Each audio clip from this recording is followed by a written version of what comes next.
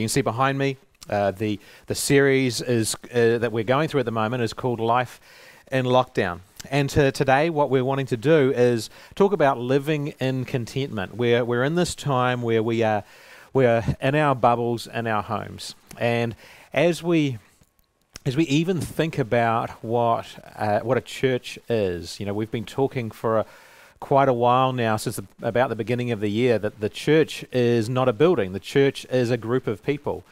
And this group of people continues to be a church even when we can't get into our building. Even when we are dispersed around the town and around the region, we are still the church. And yet I'd encourage you as well, though, this time when we can't get together, when we're kind of virtually getting together, which is great and we should be thankful for that, I would hope that it feels like at the moment as a church we have, I guess we kind of have a twisted ankle or maybe a broken leg or something like that. Something's not quite right. I know there's a lot of people, maybe even in our church, but are certainly around the world, that are commenting that this time where we get to be a church in our own living rooms and be part of a church service in our own living rooms, and we get to rock up in our pajamas and a cup of coffee or whatever it is and not have to worry about doing our hair or the likes. A lot of people are commenting that, hey, this is fantastic and this is the way that it should be going forward. Maybe this is changing the way that church works from this point forward. Well, I think I'd encourage us to think that this probably is a time where we're rather than saying, hey, this is going to change the way that we do church, or they'll change the way that we gather together as a church, I would encourage us to think that actually, no, God has had it right for 2,000 years, and this is just a very, very unusual little time, and it should hopefully, we pray that it'll just be a short window, and this broken ankle or broken leg will get healed, and we will all be able to get back together again. Because I don't know about you, but I'm really looking forward to all getting back together again and just being able to sit in the same room and hear each other's voices. We don't have to hear some pre-recorded voices singing to us and singing with us. So I pray that will be that is something that you look forward to as well. Yes, I think this online presence does have some part to play in the way that we do a church service going forward, but I hope that, I don't think it should ever replace for us getting together as a group and getting together in the flesh and enjoying one another's company. So all that said, what we're going to do now is we're going to have a look at this topic for today, living in contentment. Lord willing, it is the last in this series. Lord willing, we will go down to level 3 sometime pretty soon. We don't know. Tomorrow we'll find out as to whether we have to put another one into this series for next week and have another live stream from our living room here. But we'll figure that out tomorrow. But today I want to have a look at Philippians in chapter 4, verses 10 to 13. Let's have a look there.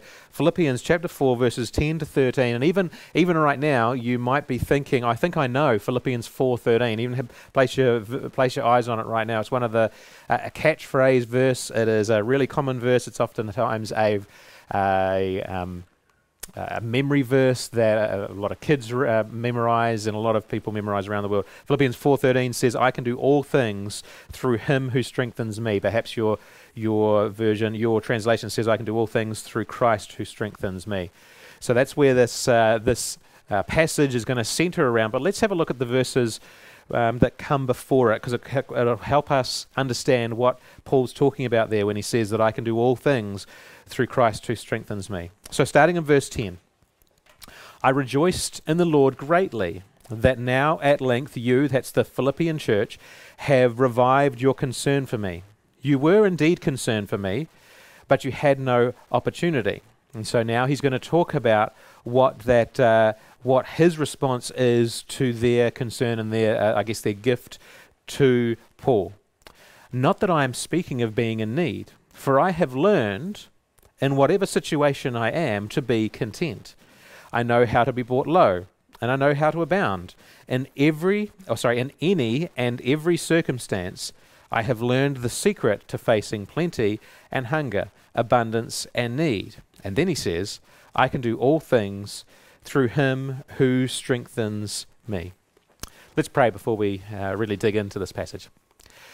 Our Father, thank you that we can be here together. We thank you that we can open your word. We thank you that we still, even at a time where we're not allowed to gather together and greet one another and shake hands with one another, I thank you that we can still gather around your word and that we can open your word and that we can learn together. I pray that you would bless this time as over the next few minutes as we just unpack these few verses. I pray that you would help us and guide our thoughts, guide our minds.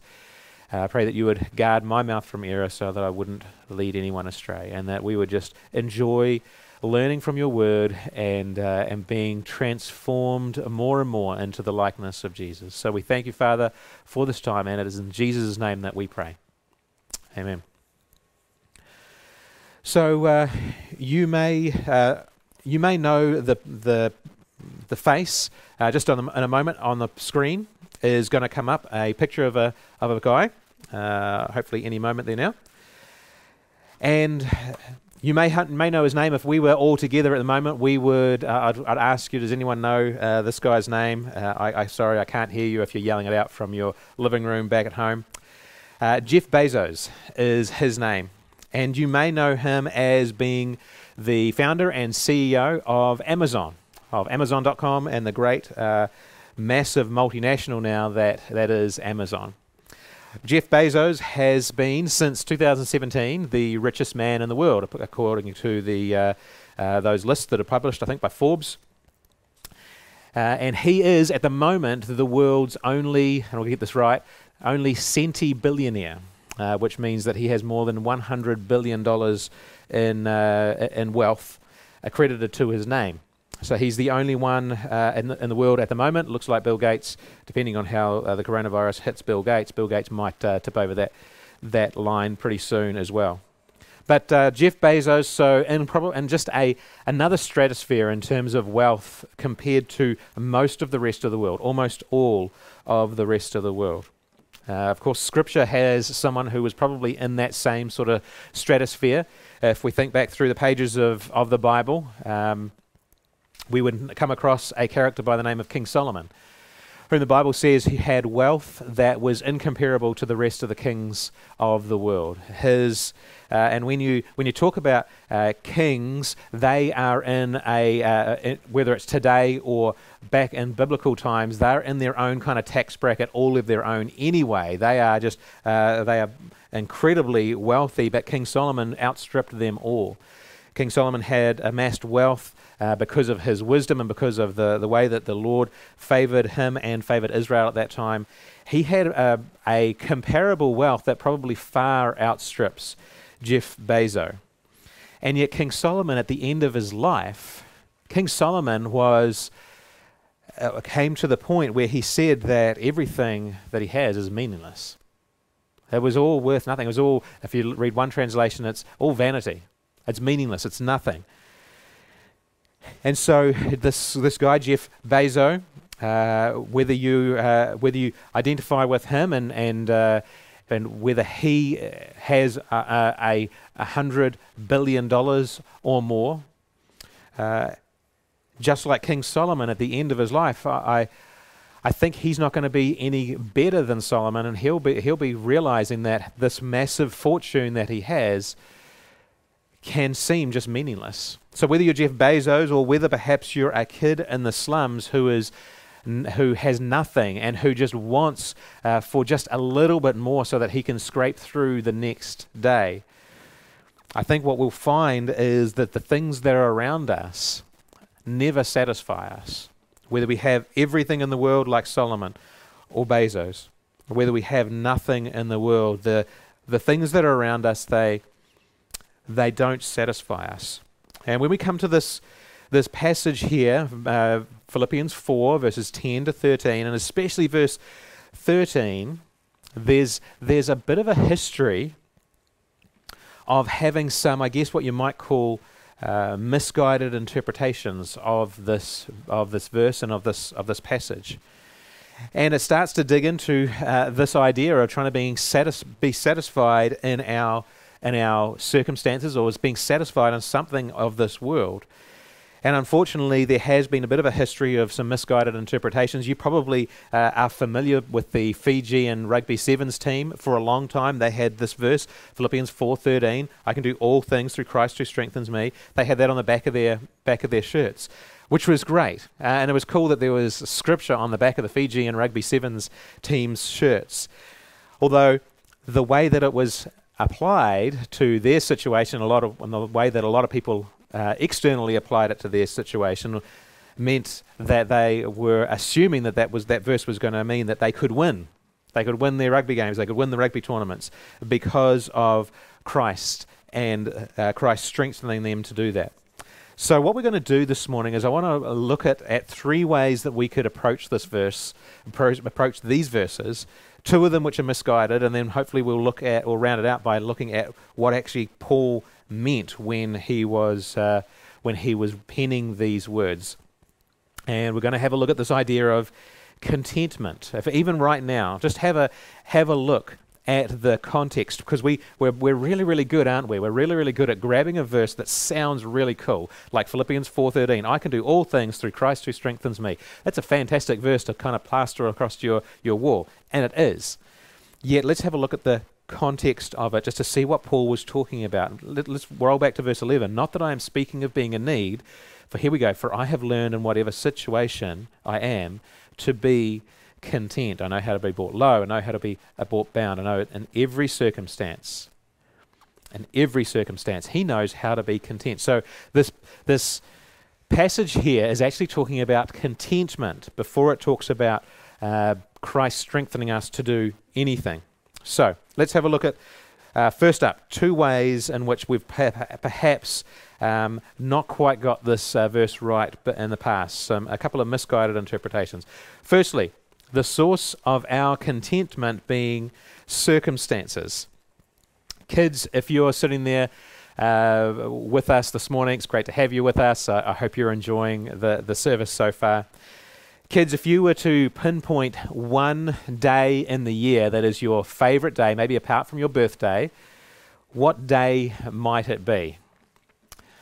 And I'm wondering if a lot of kids right now are jumping up and down saying, Christmas, Christmas, Christmas, Christmas, Christmas. It is, Christmas is a great time. Most of us love Christmas. And one of the things that we enjoy about Christmas, of course, we celebrate Jesus' life here and his birth and that incredible gift that God gave us. In our kind of cultural setting, of course, the other big thing that happens, and oftentimes the big thing that takes over Christmas, is the presents. And I get it. The presents are fun. The presents are cool. And if you're a little kid, sometimes you might be looking forward to this Christmas, and you might be looking forward to perhaps a big guy in a red suit by the name of Santa, and him doing his thing at Christmas. And I wonder sometimes if we see God as a great big Santa in heaven. I wonder sometimes if we read that this verse as saying, I can do all things through Christ who strengthens me. And we read that and we understand it to be that God's going to help me do anything that I want. God's going to end up doing anything, help me. He's going to give me the strength through Christ for me to do anything that I want to do. There's some unusual thinking out there in some circles and around Christianity. Some unusual thinking that the idea going that God wants us to always be healthy or always be wealthy or always be happy. And this verse kind of centers around that, or is one of the key verses around that thinking. The idea that God's going to help me do anything that I want. That God wants me to be healthy, that God wants me to be wealthy. He wants me to be happy all the time and whatever the circumstances are. And one of the big problems with that kind of thinking is that it turns God into some kind of divine butler. What it means is that we treat God as if he is the one that is going to bring us stuff. He's going to bring us maybe good health when we get that really bad diagnosis, when that cancer diagnosis comes along. He's the one that's going to bring us wealth when we're feeling down, when we're feeling poor. He is the one that's going to fill our bank account again. He's the one that's going to make us happy when we're down, and when we're downcast, when we're sad, when we're depressed. And we can treat God like a divine butler, because what we kind of the idea that we might start to slip into is that if we have enough faith and obedience, God's going to give us stuff. If we can just muster up enough faith, then God will return to us, and He's going to give us stuff, the health or the wealth or whatever it might be. It's kind of like He owes it to us. And that's where this kind of idea of God is going to help me do anything that I want. It's like He owes it to us. And the problem, of course, is that this is not at all what the Bible teaches, is it? It's not what the Bible teaches. This is not what Paul's talking about here in this verse. He's talking about being brought low. He's being taught about having plenty, or being in need, or being in want.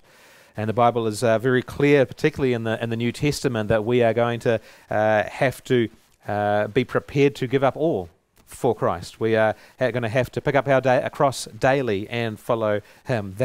That persecution and suffering will be part of our life, and so the Bible teaches something that is that is diametrically opposed to the idea that God's going to help me do anything I want. But I get the attraction to the idea.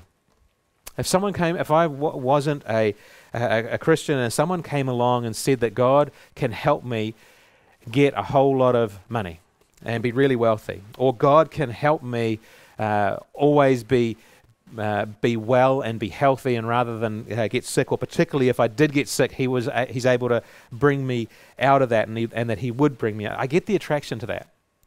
I would want that for sure. And the problem is, though, even though that's very attractive and that's very nice, it's not Christianity. Because what it ends up being is that it changes our focus. It means that we're not wanting God, or we're not wanting Christ in our life, but more we're wanting what God could give us. We're wanting the money that God can give us, or the health that God can give us, rather than us just wanting God, wanting Christ, wanting the beauty and the fantastic desire and that love of knowing who Christ is and Him living in us. And so, if we were to go down that path and think about God as a divine butler, that can easily and massively discourage us. J.I. Packer unpacks this really, really well. If you want to have a look at his book called Knowing God, he really unpacks this to a large extent and really pulls it apart. It can so easily discourage us, this idea of thinking about God as a divine butler who brings us stuff. Because here's how it can really discourage us. Because if things don't work out, then we have to ask, am I really a Christian? This idea of God bringing us the things that I want, if things don't work out, then we start to ask, am I really a Christian? And then we're encouraged by those that hold these ideas that we just have to have more faith, that we have to muster up more faith, and so it becomes works-based. And so our salvation becomes based on our works. Can we muster up enough faith? Can we muster up enough obedience so that God will give us the things that we want? And if anything comes along that tells us that we need to do something, comes along that tells us we need to work for our salvation, then unfortunately that is a different gospel. It's a different way a different way to salvation, a different way to God, rather than just through simple, complete faith in Christ. And unfortunately, that does become a different gospel. If you're interested in some homework, perhaps have a look at Galatians chapter 1, verse 8. Have a look at that verse, and there's one particular word in there that is, in your translation, your English translation is probably translated accursed or cursed. It's a Greek word called anathema. I would encourage you, if you've got some word search tools, have a real good look at what that word anathema means, and have a really good look at what at the extent of that word, and what Paul says about someone then who is preaching a different gospel. I'll leave that there for you for homework. We're not going to get into that this morning, but I just wanted us to, I guess, just for us to understand that the source of our contentment is not going to be our circumstances. The source of our contentment just cannot be. And one of the things that we can understand, or we have to understand in that, is that our definition of good is often very different to God's definition of good. We see good as circumstances being nice. If we go up to someone and ask them, "Are you having a good day?" what we're generally referring to is your day going well? Is your day nice for you? Are you happy in what's going on in your day? We see good as circumstances being nice. Yet God sees the long game. God sees an eternity. God sees what we're going through at the moment, which may or may not be nice for us. And He sees the long game, which ends in perfection forever. And He's willing to take us through some less than nice circumstances in order to take us to that perfection in eternity. He sees the long game. We see, though, the present. And that's about it. We might be able to imagine tomorrow, we might be able to imagine next week or next year, but realistically, wind back the clock just a few months, maybe 6 months or less. Who of us would have imagined us being here in this particular scenario just 6 months ago? Coronavirus probably was in just a handful of our vocabularies. Probably a few veterinarians would have heard of coronavirus before just a few months ago. And yet here's where we are. We had no idea that this was coming. God sees the long game, though. We have no ability to see the full picture, and in fact, God made it that way. We don't know what's coming. And He wants us to be content, not in our circumstances or the current state of our life. He wants us to find our contentment in Him and the promises that He has, that He is working all things together for the good of those who are called according to His purpose. That's Romans 8:28. Let that verse just sink into your soul at a time like this.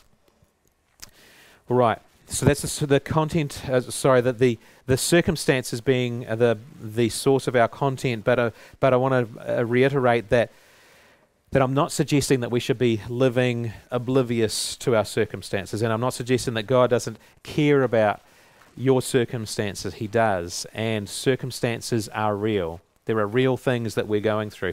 Some of you are at the moment looking at a business that potentially is ruined. Potentially your life's work, maybe your life's savings that might have gone into a business, and it's just looking really dicey as to whether that business is going to be able to continue on. So where there are real circumstances, and those real circumstances do have an impact on us. They have an impact on our emotions. There's no doubt about that. And I also want to make it clear that it's normal for us to want to be happy. That is a normal thing. God made us that way. He desires, or He made us for us to desire to enjoy things, to enjoy being happy, but it's where we place the source of that contentment, the source of our happiness, the source of our joy. That's what we're wanting to look at, because the truly content person is not defined by their circumstances. The truly content person is not defined by their circumstances. Paul was content no matter what his circumstances were. So he wasn't going to see God as some sort of divine butler. He was not going to look at God in that way. He knew that he was the servant of the Most High God, and that his life was laid out before God. And he knew also that God was not a servant of his. He was a servant of God's, and that God was, even though Paul was God's servant, God did have, though, a master plan which was going to bring him into a perfection. Remember that verse just a little while ago in Philippians, back in chapter 1. For Paul, to live was Christ, but to die was gain. He realized that God had the long game in mind, and that he knew where he was going. He knew that these circumstances in life here, they were just temporary. They were only going to last a little while, and God was playing the long game. And so, there it is. There's the first way that we can sometimes misinterpret or have some misguided interpretations of this verse, the idea of contentment being from our circumstances. And so, of course, we want to just reject that idea of God being some sort of divine butler. That's not where we're going to find our contentment, because God is not our divine butler, whom we order around or ask or expect for him to do anything that we want. So if that's not the case, let's look at the second way that we sometimes misinterpret these verses, or kind of get a little bit misguided here, and that's that the source of contentment might be ourselves. There's this idea of stoicism. This idea of stoicism as if we can pull ourselves up by our own bootstraps and we can just endure through anything. And in fact, if you were to have a bit of a study in the book of Philippians, you'll see that a lot of commentators are suggesting that this idea of stoicism was something that was around in that Philippian context quite significantly. There's a lot of people teaching stoicism. The idea that circumstances, we shouldn't get our contentment from circumstances, but that circumstances are probably always going to be bad, and we just what we need to do is just dig into ourselves, endure, and just dig out through the hardship. And so we look to sometimes the source of our contentment being the fact that we can just have the power to be content, or just to get through, or to endure. As if you could learn the secret within yourself to face the plenty or the hunger, the abundance or the need that Paul talks about. And in fact, a form of stoicism is still around today, and it's in the form of self-reliance. In fact, I think it's really rampant today. It's really rampant today. And this idea of self-reliance is something that all of us, I think, get in some way get trapped into. It's interesting, Western civilization started with Christian roots. And it said, if we follow God's ways, we will flourish because his ways are best. I think that's on the screen there now. Western civilization started with the Christian roots. If we follow God's ways, we will flourish because his ways are best. That's the cry that it started with. That's what Western civilization said as it started out. But now that's morphed into we can flourish because humanity is so great. That's what we cry now.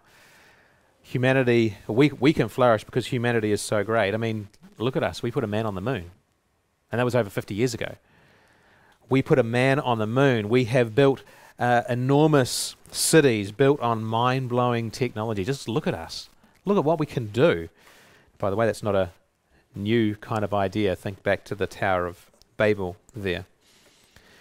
If you were ever a fan of Star Trek, I never quite really got into Star Trek so much, but if you were a fan of Star Trek, the whole premise of Star Trek is that humanity could overcome absolutely anything that the universe could throw at it. And we would overcome, and that we would all come to this kind of utopia idea. We will flourish because humanity is so good. Hollywood tells us that story time and time again. No matter what comes at humanity, we will overcome it and we will win. We can pull ourselves up from the depths and we can triumph. And we can do anything because we are so great. And now in 2020, we're being tested by a tiny little Microsoft virus that none of us can see. And it makes us think, okay, can we actually deal with this? Can we actually beat this? Are we so great? We might be able to do these amazing things, put a man on the moon, build enormous cities, but can we deal with something so microscopic as a virus? And in fact, if we're looking at these verses here, it almost sounds like Paul is kind of being stoic. He's saying that that I have learned how to be content in whatever situation. I know how to be brought low. I know how to just to endure through being brought low. And I know in any and every circumstance, I know the secret of facing hunger, those things. It sounds like he might be being a little stoic. And I think he's probably actually intentionally echoing some stoic language of the day. The stoic teachers would have probably looked at those first couple of verses there that we read of Paul's and said, yeah, actually, I agree with you. And the Philippians probably would have seen the real strong parallels there. But Paul takes an all-important turn at the end. He twists it. It's a very, very important twist he makes at the end. He doesn't say that I can do all things because I'm great. He doesn't say I can do all things because I can endure.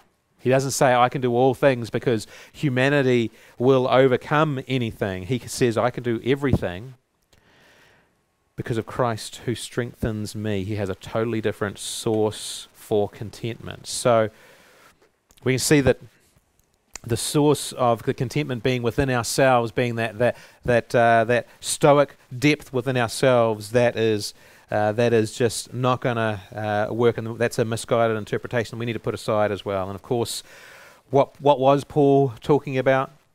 He was talking about our contentment being in Christ. That's what verse 13 is talking to us about. He was saying that our contentment is only to be found in Christ. Sue was talking about that herself just a few minutes ago. She was talking about the fact that no matter where she finds herself in that murkiness of the world and the world's circumstances, and having to do things like bring a sabbatical forward, come over to New Zealand when she wasn't expecting to. She was keen to stay in Cambodia there. And I know of other missionaries that a similar sort of scenario, having to come back to New Zealand because of what's going on here, and having to find and realize that the circumstances that they find themselves in are not going to bring contentment, but their contentment is only found in Christ. Paul implies that plenty or want are really actually irrelevant. Now, they're not irrelevant to our circumstances, whether we're plenty or want, but they are relevant to his contentment. You know, there's many Christians throughout history that have been tortured, they've been martyred. If you want to just take a little bit of a survey of church history, if you don't, it doesn't take long to get into church history, and you find that some of the stories that fellow Christians, fellow brothers and sisters in Christ have gone throughout the ages are absolutely horrific. Many of them have been through things like torture, through martyrdom, through some pretty horrendous deaths. And you can imagine during those times they were terrified.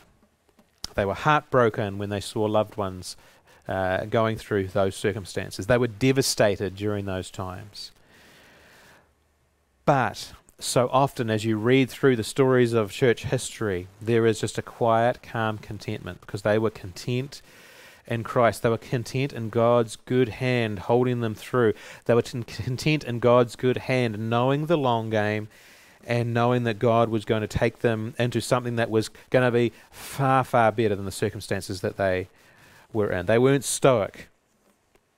Paul wasn't stoic, which is just prideful. They were humble, and Paul is being humble here. He was saying that the circumstances, that they might they might make us feel all sorts of things. And in fact, they do. You can think about the circumstances in your life. They might make you feel happy. They might make you feel sad. When we lose a loved one, it's right to feel sad. All those emotions, the circumstances in life do impact our emotions. They might even make you feel weak. But it's Paul himself in 2 Corinthians 12 verse 10 says that when I'm weak, then who is strong? If I'm weak, who is strong? There's a song that floats around there that says, when I am strength, he is strong, talking about God or talking about Christ. But in fact, in 2 Corinthians 12 verse 10, Paul says, when I am weak, I am strong. When I am weak, I am strong. Why?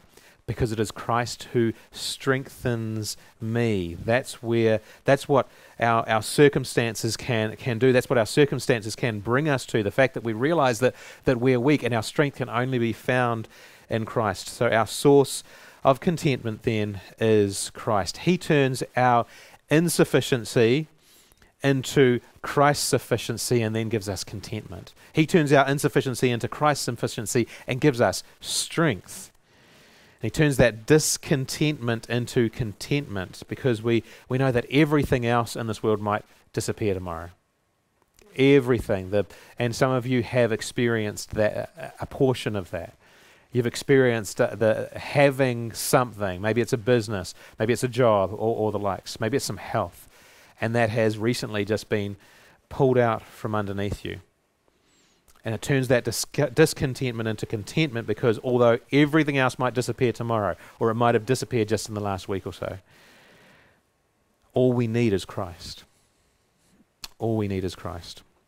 There's a question, though, when we come to this verse, because it's a verse that often gets plastered across our walls or the likes, and it says, "I can do all things through Christ who strengthens me." And the question is, can I do anything? Can I do everything? Well, what this isn't saying is that I have Christ, so therefore I can go and climb Mount Everest without oxygen. It's not saying that I have Christ, so therefore I can be a mermaid. I know that there's some of you out there that have that particular dream, or maybe had that particular dream when you were younger. It's not saying that I can just do anything I want. The context is saying that this refers to all of his living, whether it's plenty or whether it's want, whether it is being brought high or brought low. He is able to be content in everything. Have a look back there in verse 11. "Not that I am speaking of being in need, for I have learned in whatever situation I am to be content." So, what does this mean for us living this week? We're in a Life in Lockdown series. We're in a Life in Lockdown series, and we're here because we're doing this. We're live streaming from an unusual location. We're live streaming from our living room of all places, because of one particular thing, and that is that we have a coronavirus floating around us. Circumstances might have been going well for you. Circumstances might have been going well for you, and you were living life, enjoying those circumstances, and putting your kind of trust or your contentment in those circumstances, and the rug has just been pulled out from underneath you. And if they haven't, then something else in the next week or two or month or year might also just do that. Those circumstances that you are enjoying, those circumstances that you think are bringing contentment, those circumstances probably will at some point be taken out from underneath you. So we're not looking at being content in our circumstances. Nor is it going to come from us, this contentment being going to come from us just being strong enough just to deal with it. For the past couple of months, a virus has been spreading around the world. It's been just absolutely sweeping all over the world. But for the past couple of decades, a plague has been sweeping around the world. There's been a plague of suicide and mental illness. And because we've tried to be strong enough to deal with what life brings us, we've realized that we just can't. We just can't. We don't have it within us to deal with this plague, deal with the issues of life, deal with all the things that life will bring us. And so we have this plague of suicide and mental illness, and the coronavirus is just making that situation more difficult and more pronounced. So what does it look like for us this week? When we're walking through this week, we realize that we're just not going to be able to stay content in our circumstances. We're not going to be able to stay content in our own selves, in our own self-ability, in our own strength.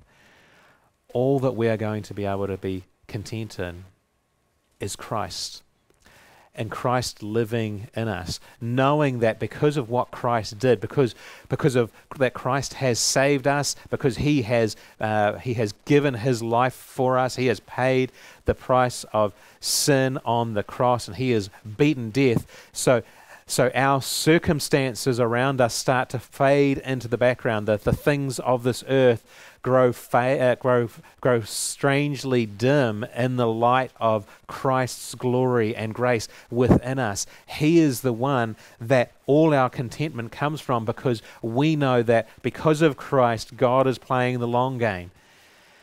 God is looking to take us towards an eternity and a paradise with Him forever, and that's only because of Christ in us. That's why Paul can find his contentment, find his strength in Christ. Life might be a difficult ride for you, and it might be a difficult ride to a painful end even, but we're content that Christ with us will take us through. Christ in us will take us through to where everything is made right and everything is made perfect. So, this week, what we need to do is we need to renew our mind.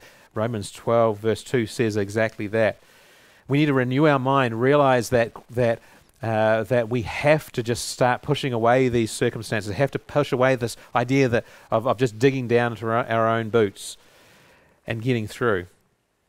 And renew our mind, place our faith and our hope in the only one that can bring us contentment in all things. You know, Psalm 16 verse 8 says that I have set the Lord always before me, because He is at my right hand, and I shall not be shaken. What a verse to renew our mind with. I have set the Lord always before me. So this week, I would encourage you to set the Lord always before you. Meditate on the fact that Christ is before you, Christ is for you, Christ has saved you, and Christ is taking you to this place that God wants to take us, because He is at my right hand, David says. And David didn't even know the glory of what he was saying there. He didn't even know that that the Lord Himself, that God Himself was going to come and indwell him. He is at my right hand, so I will not be shaken. There is David's contentment in Psalm 16. There is Paul's contentment here in Philippians 4. That has to be our contentment. The Lord is at my right hand, so I will not be shaken. Let's pray together. Father, thank you for this passage. Thank you for these verses, Lord. I pray that as we let those things just sink into our minds, as we meditate on them, as we just start to enjoy the truths that because of Christ I can be content in all things, because Christ strengthens me. I can do all things. I can be content in any situation that God brings along in my life. I can be content in the highs, and I can be content in the lows. And Lord, I pray that as we walk through this time of difficulty, this time of virus sweeping around the world, Lord, I pray that we would find our contentment nowhere else other than Christ. Lord, I pray that we would reject the idea of just being able to just look inside of us for our strength. We know that the world tells us to look around us, to look inside us. Even the Disney movies that we put in front of our kids tell us to look inside of us and to be strong. Lord, we know that that's just not going to work for the Apostle Paul. If it couldn't work for the Apostle Paul, it can't work for us. Lord, our contentment has to come from you, Lord Jesus. So I pray that we would dig into you, that we would know that you are at our right hand. In fact, you are indwelling us, and so that we will not be shaken, as David says.